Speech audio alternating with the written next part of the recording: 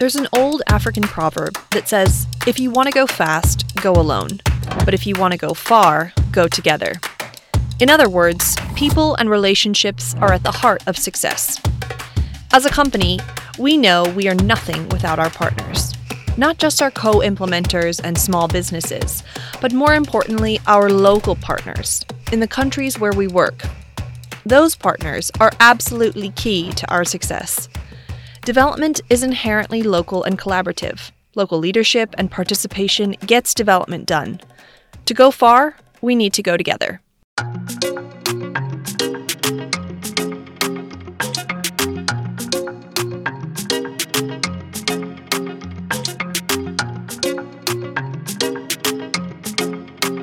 From DAI's Global Development Team, I'm Megan Howe, and you're listening to The Practice of Partnership, a podcast about how local partnership is the cornerstone of sustainable, impactful development.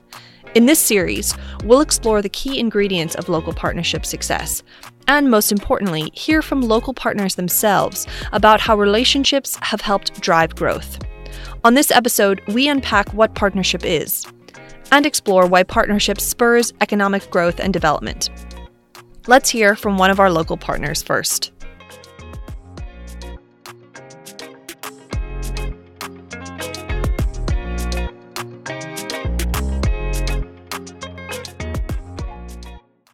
My name is Ahmed Umar. I am CEO Office Director for Shabelle Bank. Shabelle Bank is a large commercial bank in Ethiopia with thousands of customers. Recently, they've added 70,000 more, thanks to a partnership with the SHARP project, a UK aid project that's exploring how to bring markets to refugees. SHARP illuminated a completely untapped market for Shabelle: Somali refugees. Refugees needed bank accounts to transfer money and access credit, and Shabelle needed more customers. Shabelle Bank has successfully grown the digital financial service market into refugees. Because the previous time, we didn't understand that on the refugees, there is a market.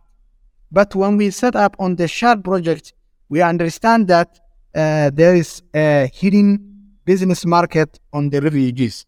And this project makes great for us. The other thing is Shabelle Bank transactions are increasing day after day due to the project. With the addition of 47,500 active customers after the project initiated.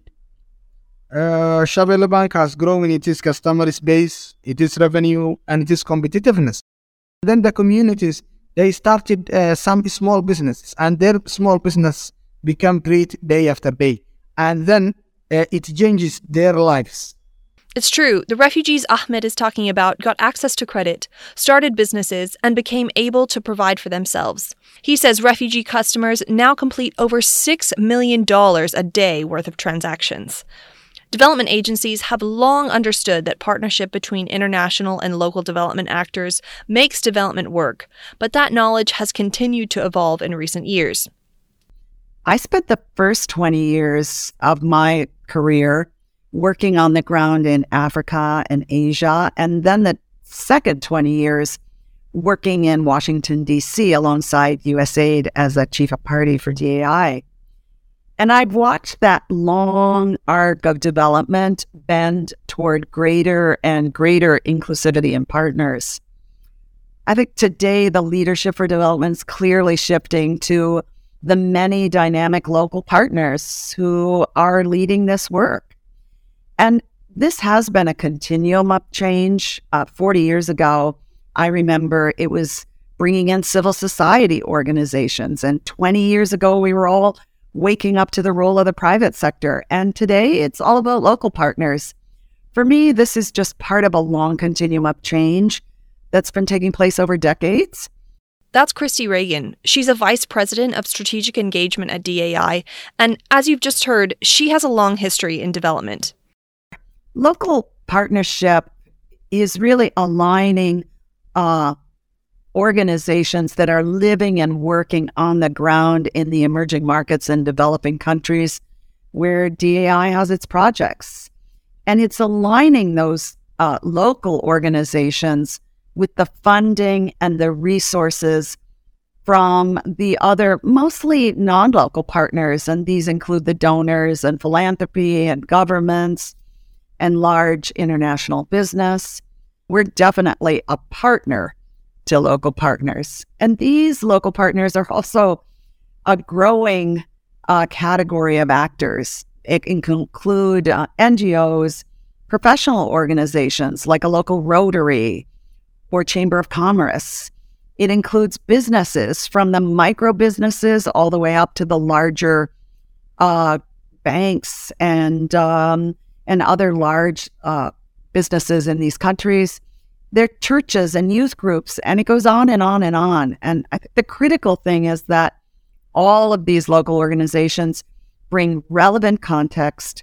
They understand what the problems are, and they understand what solutions will work and also what won't work. And they are deeply committed to solving the pressing challenges that are around them in their communities because they're not going anywhere. And they're trying to build a better world for their children and their children's children. And I think that's what makes local so powerful, is that multi-generational commitment. Local partners bring knowledge and, more importantly, a deep, enduring commitment to their countries. Local partners know that their children will grow up in the schools they are supporting, the roads they helped build, and the hospitals they staff. They have a natural vested interest in achieving durable results. Christy says local partnerships matter for 3 reasons. I think for some time now, we've all realized that there are no single actor solutions. The world's biggest challenges need 3 critical ingredients to solve them.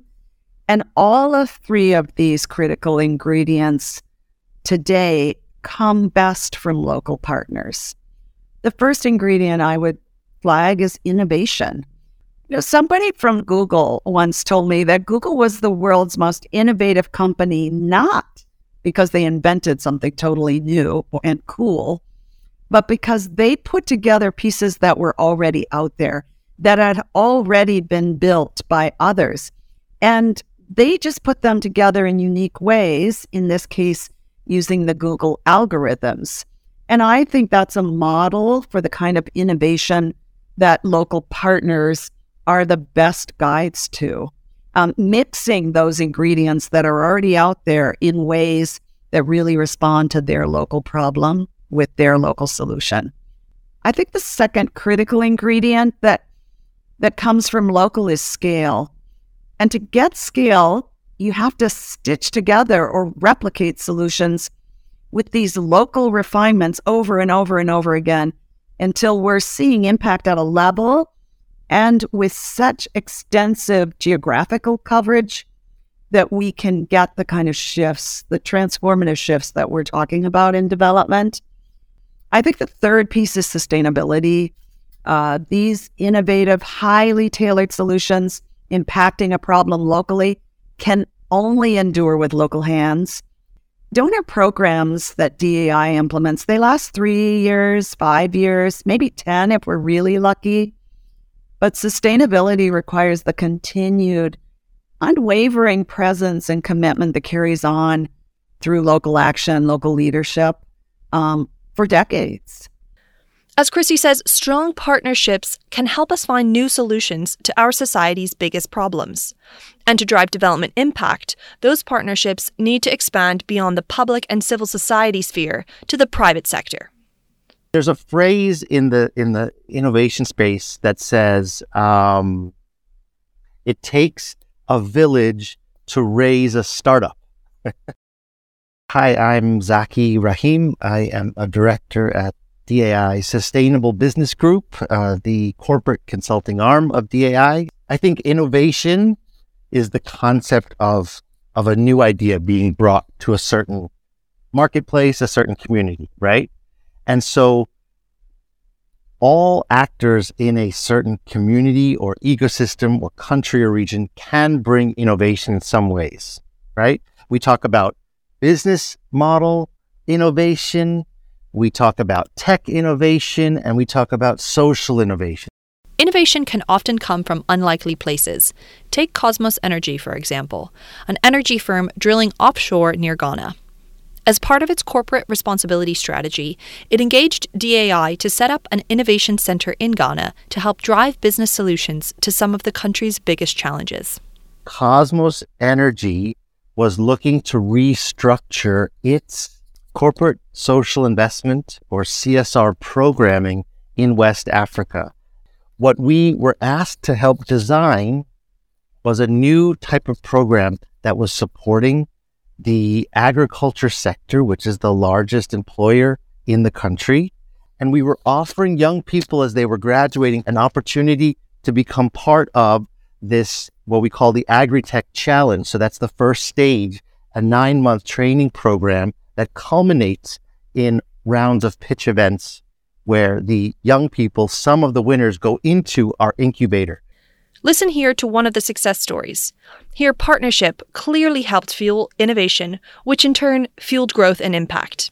One of the success stories of the Ghana Cosmos Innovation Center is a dynamic group of young people who started a company called Tro Tractor, the Uber for tractors in Ghana. And they saw that on many of the larger farms in Ghana, there were tractors that often were not being used for large portions of the year, and many, many small farmers who would never be able to afford tractors. So they set up devices on tractors where it's a win-win-win situation, where smallholder farmers and farming associations that may not be able to afford to purchase a tractor were able to purchase tractor hours and till more land, right? So I would define that as business model innovation, tech innovation to an extent, and reaching last mile communities as social innovation. Local companies are the engine of development in emerging and frontier markets. No one knows this better than Victor Basta, head of DAI's investment advisory arm. DAI Magister facilitates large capital investments for scalable companies in emerging markets, allowing businesses to grow and change their communities for the better.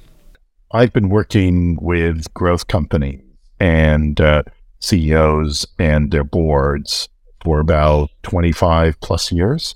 You know, my focus over that whole time has been helping growth companies to catalyze the next stage of their growth or development, as opposed to working with large corporates or working directly with any specific investors. So typically, it's a company that's already raised 1 or 2 rounds of money, that's already gotten to $10 to $20 million of revenue and is growing quickly, typically 50% or more a year still.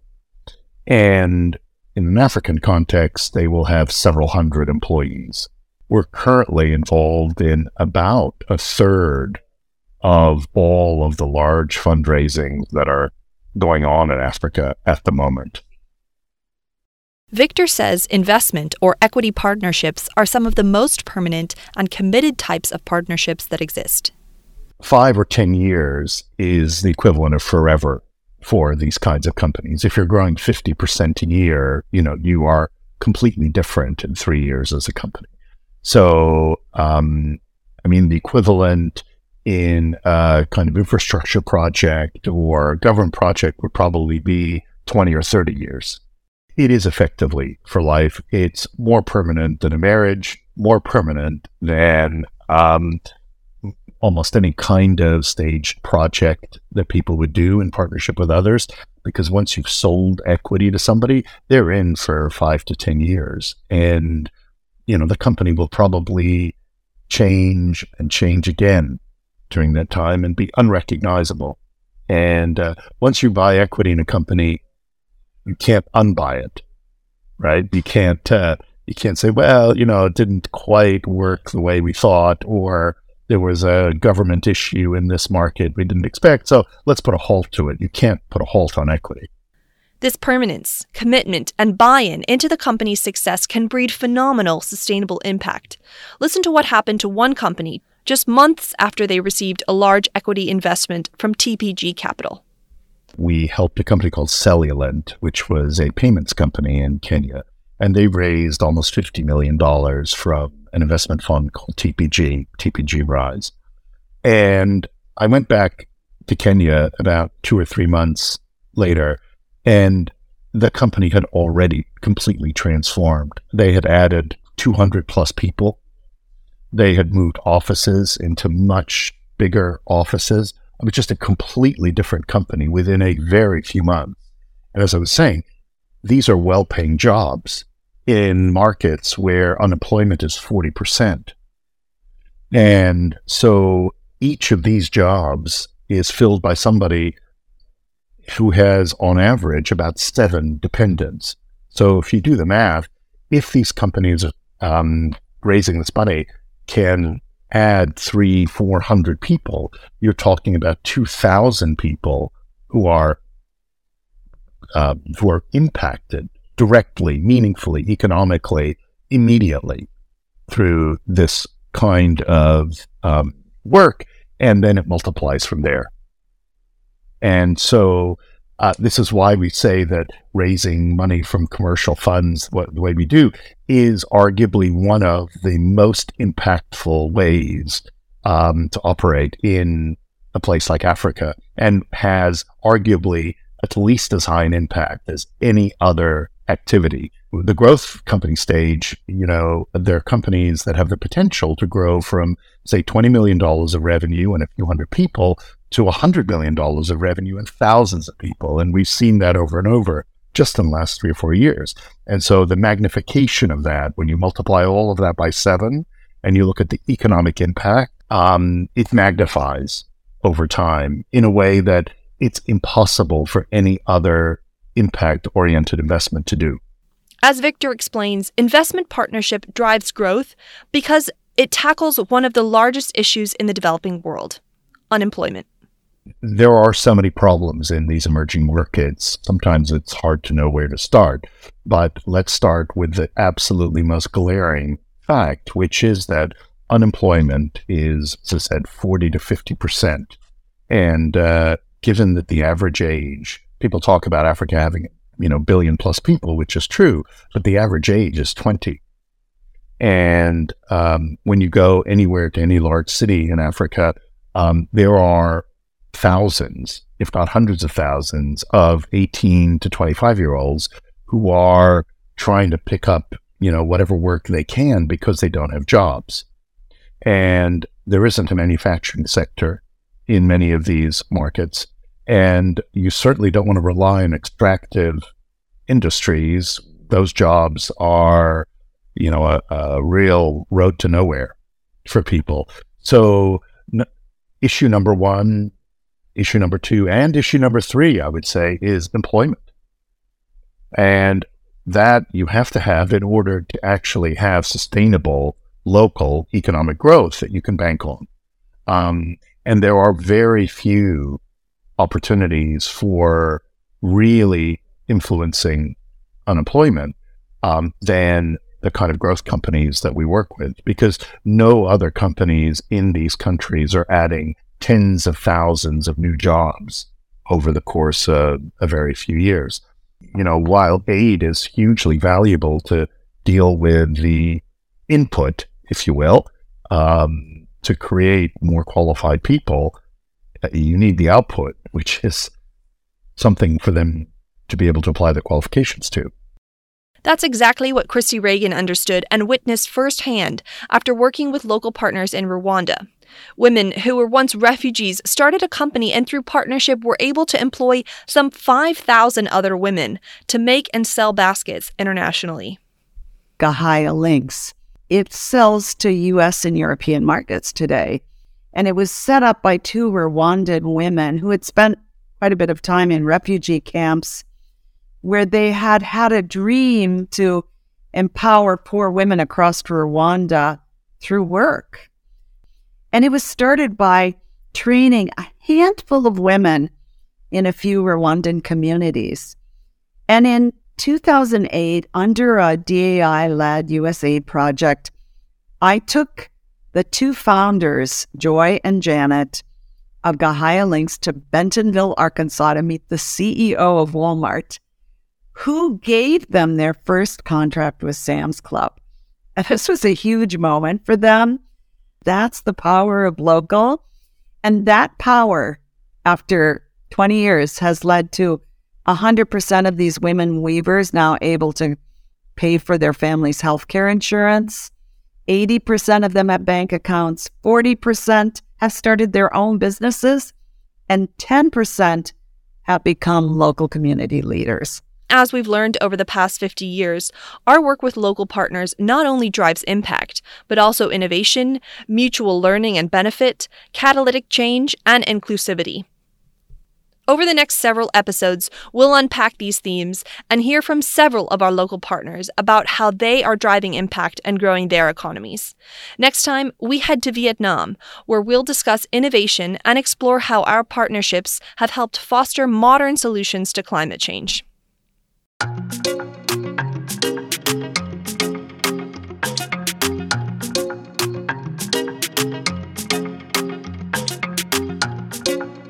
The Practice of Partnership is a DAI production.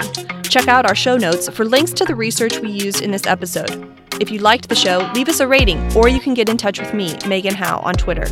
For more information, visit our website at dai.com/practiceofpartnership-podcast. See you next time.